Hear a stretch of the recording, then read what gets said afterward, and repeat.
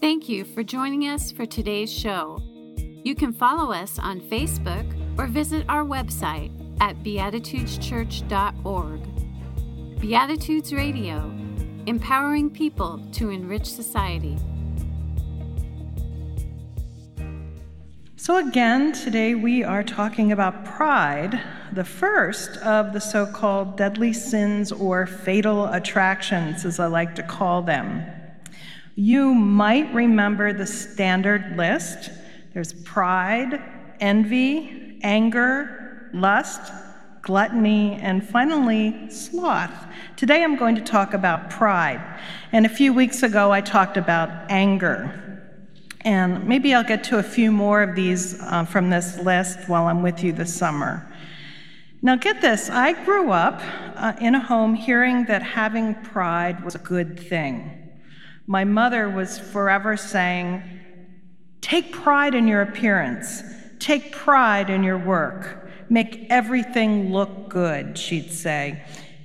She'd say, our house is nicer than anyone else's because we take pride in trimming our trees and cutting our lawn and keeping everything groomed and manicured and tidied and clean. And then imagine my shock when in Sunday school I learned that having pride was considered a sin. And then what a smart aleck I became when I called her on it. Here's the thing, though. I think my mother was using pride interchangeably with self-esteem. Back in the 60s and the 70s, when I was growing up, pride, self-esteem, and self-respect got all mixed up. And here's the reason. Remember all those self-help books of the 60s and 70s? Perhaps you will recall I'm Okay, You're Okay, which for me is one of the most memorable titles from that era. Ideas like do your own thing and if it feels good, do it were rampant. And precisely because of those attitudes, many people got hurt because there were social ramifications. When an individual became concerned with his or her own pleasure and ambition, it was often at the expense of others who can get hurt. Many modern therapeutic movements crested in the 70s and played fast with this idea of pride. You could not distinguish personal growth from self-indulgence. If I hurt someone in the process of my own radical self-actualization, he or she would just need to get over it as soon as he or she felt better about themselves. A rabbi once said that a person who does not love themselves will make a casualty out of the neighbors sooner or later. And there's an element of truth to that, but we humans can get things so woefully out of balance, and we fail to recognize the shades of nuance. Misapplied pride and its inverse, humility, to the extent of feeling unworthy, can really get out of balance and trip us up. I remember hearing so often from my college education professors as I studied for my first career to become an English teacher that we were to go to work on our students' self-esteem. That was so sorely needed. They needed to feel better about themselves and love themselves first and foremost. So we were taught to lavish praise and give everyone some sort of trophy. Bobby, you stayed awake in class today. Good job. But then we teachers began to note that all the kids started thinking they were wonderful just the way they were, and they had little reason to want to advance further. Indeed, the problem is often oversimplification. We human beings tend to get everything out of balance. The real truth is that we need to balance self-esteem boosting praise with honest critique so that our students could grow. So here's the thing, a spiritual balancing act confronts us daily between appropriately loving others and loving ourselves. Maybe what we need to talk about is this problem of feeling unworthy.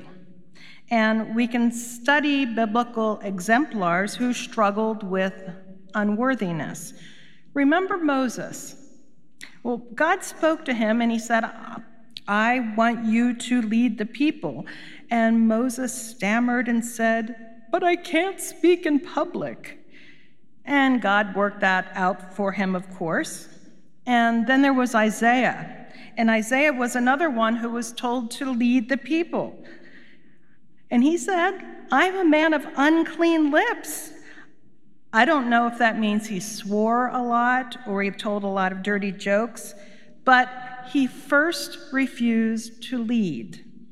Instead, he said, I'm a sinner. And then there was Peter. Right there in the presence of Jesus, Peter said the same thing, I am unworthy of you.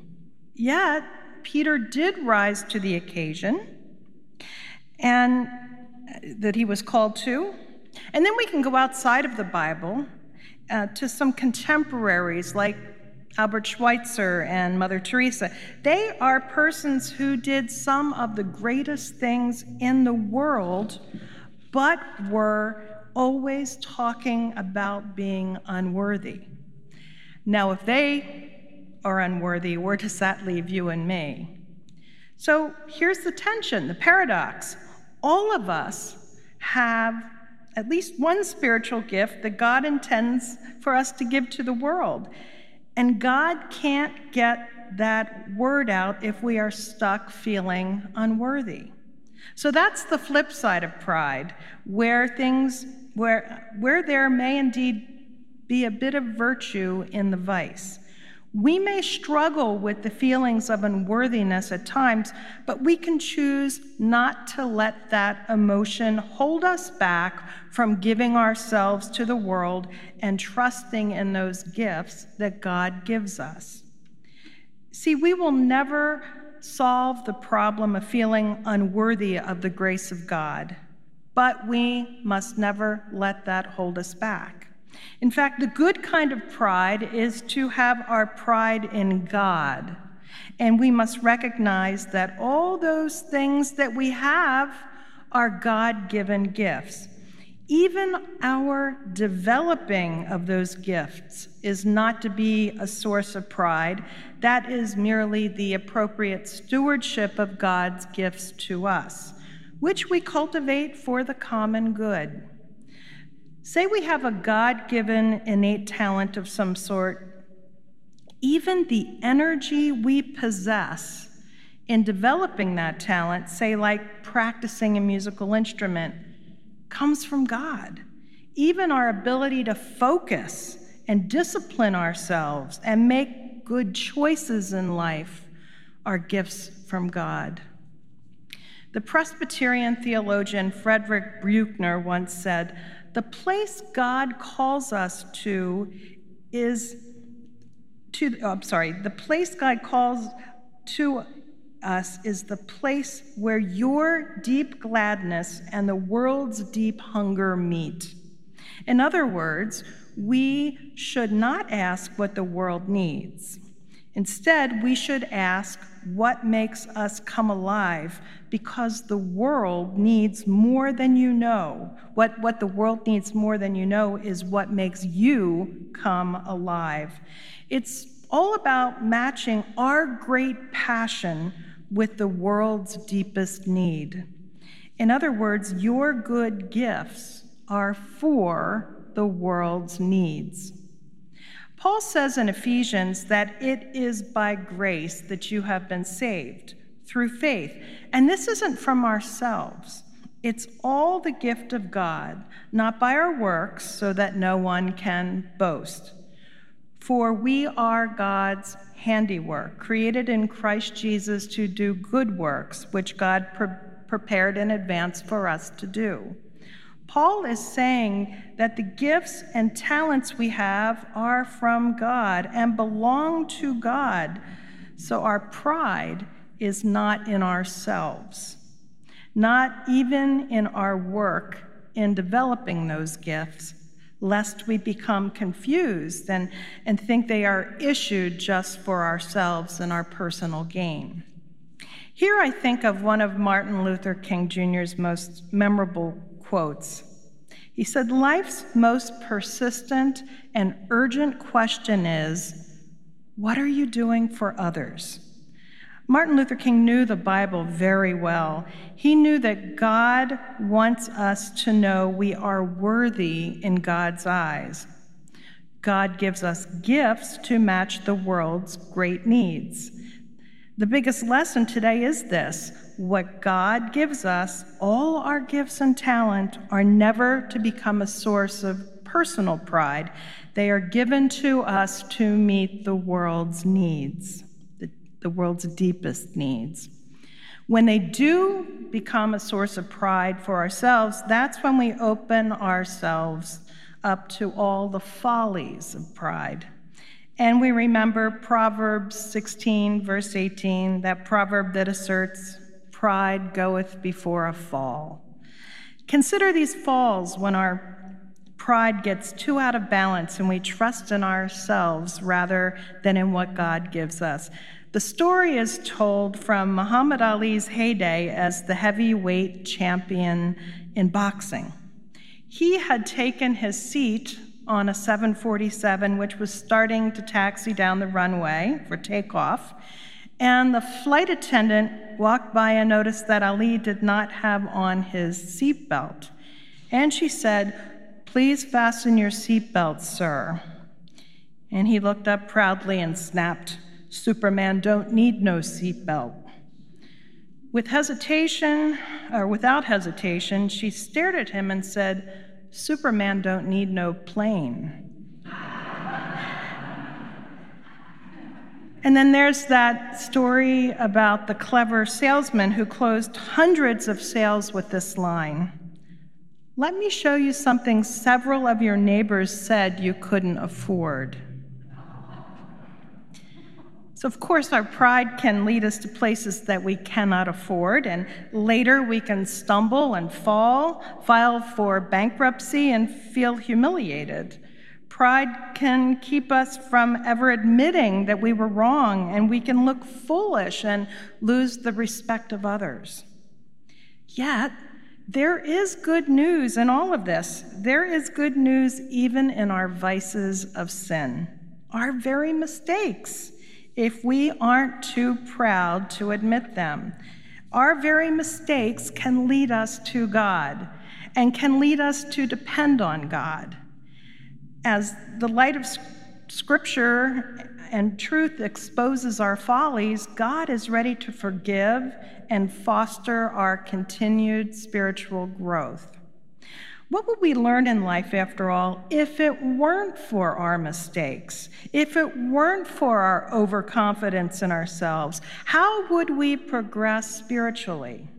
Even the biblical text reveals that transgression becomes the most common pattern of human transformation, starting with Adam and Eve. Think again on the examples I gave of Moses and Isaiah and Peter. Sinful humans went on to advance God's kingdom. There are so many others I could also cite from Scripture and contemporary culture as well. As pride and our other sins get revealed in us and show up in us as inadequate or wrong, something new gets born in us. And today it is the task of the church to aid the birth. I want to end today with just a few comments on our Galatians scripture our reader so beautifully read. In our Galatians passage, Paul is talking about someone who was not defensive or proud, but who was overcome with guilt and self-condemnation for his sin. And this situation requires gentleness, encouragement, and support from the church at Galatia. The idea is that the church is to be a hospital for sinners, a place of getting well, of getting whole, a place of transformation, a place that gives context and encouragement and perspective and aid. Because Paul also warns that all of us are subject to temptation, so we must all avoid arrogance and supposing that we are something when we are nothing apart from God. So what's the virtue then in the vice of pride? Well, the answer is nuanced, of course. Our pride and our boasting must be in Christ, who says we are worthy and who gives us our worthiness. God gives us gifts and grace and the very energy that animates us for the benefit of others, not for us to take pride in ourselves. And as we exercise our God-given gifts, we don't do so to make ourselves a name, but to advance God's kingdom come on earth as it is in heaven. And when we do fall victim to pride and get into trouble, we hopefully will learn from our mistakes, get transformed, and grow spiritually even better with the help of a supportive church. But we are called to awareness of our vices and our shadows. The great psychiatrist and psychologist Carl Jung said that if we deny the existence of our shadow sides, they will take over most of who we are. If we make friends with our shadow side, we will be able to keep it in reasonable check. Only name it and expose it to the light. Confessing to the existence of our shadow side and dealing with it are our spiritual tasks. That struggle is how we grow during our years on earth. And as we struggle, may God indeed strengthen our souls. Amen. Thank you for joining us for today's show. You can help us to continue this program by making your donations at beatitudeschurch.org/online-giving. Beatitudes Radio, empowering people to enrich society.